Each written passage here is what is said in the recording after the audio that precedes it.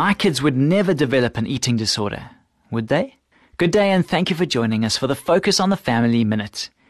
We live in a society that's obsessed with physical perfection, and kids are quick to pick up on that message. What if someone you loved showed signs of an eating disorder? If families are the first line of defense, would you recognize the signs of a disease like anorexia or bulimia? As parents, we can help our kids to see that we don't measure their value by what they see in the mirror, but by the content of their character. And that's done by creating an atmosphere of love and acceptance.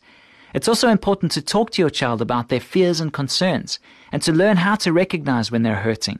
We can't cure an eating disorder, but we can do a lot to keep one from developing. For more information on family issues, please call Focus on the Family in South Africa on 031 716 3300 or visit our website at safamily.co.za.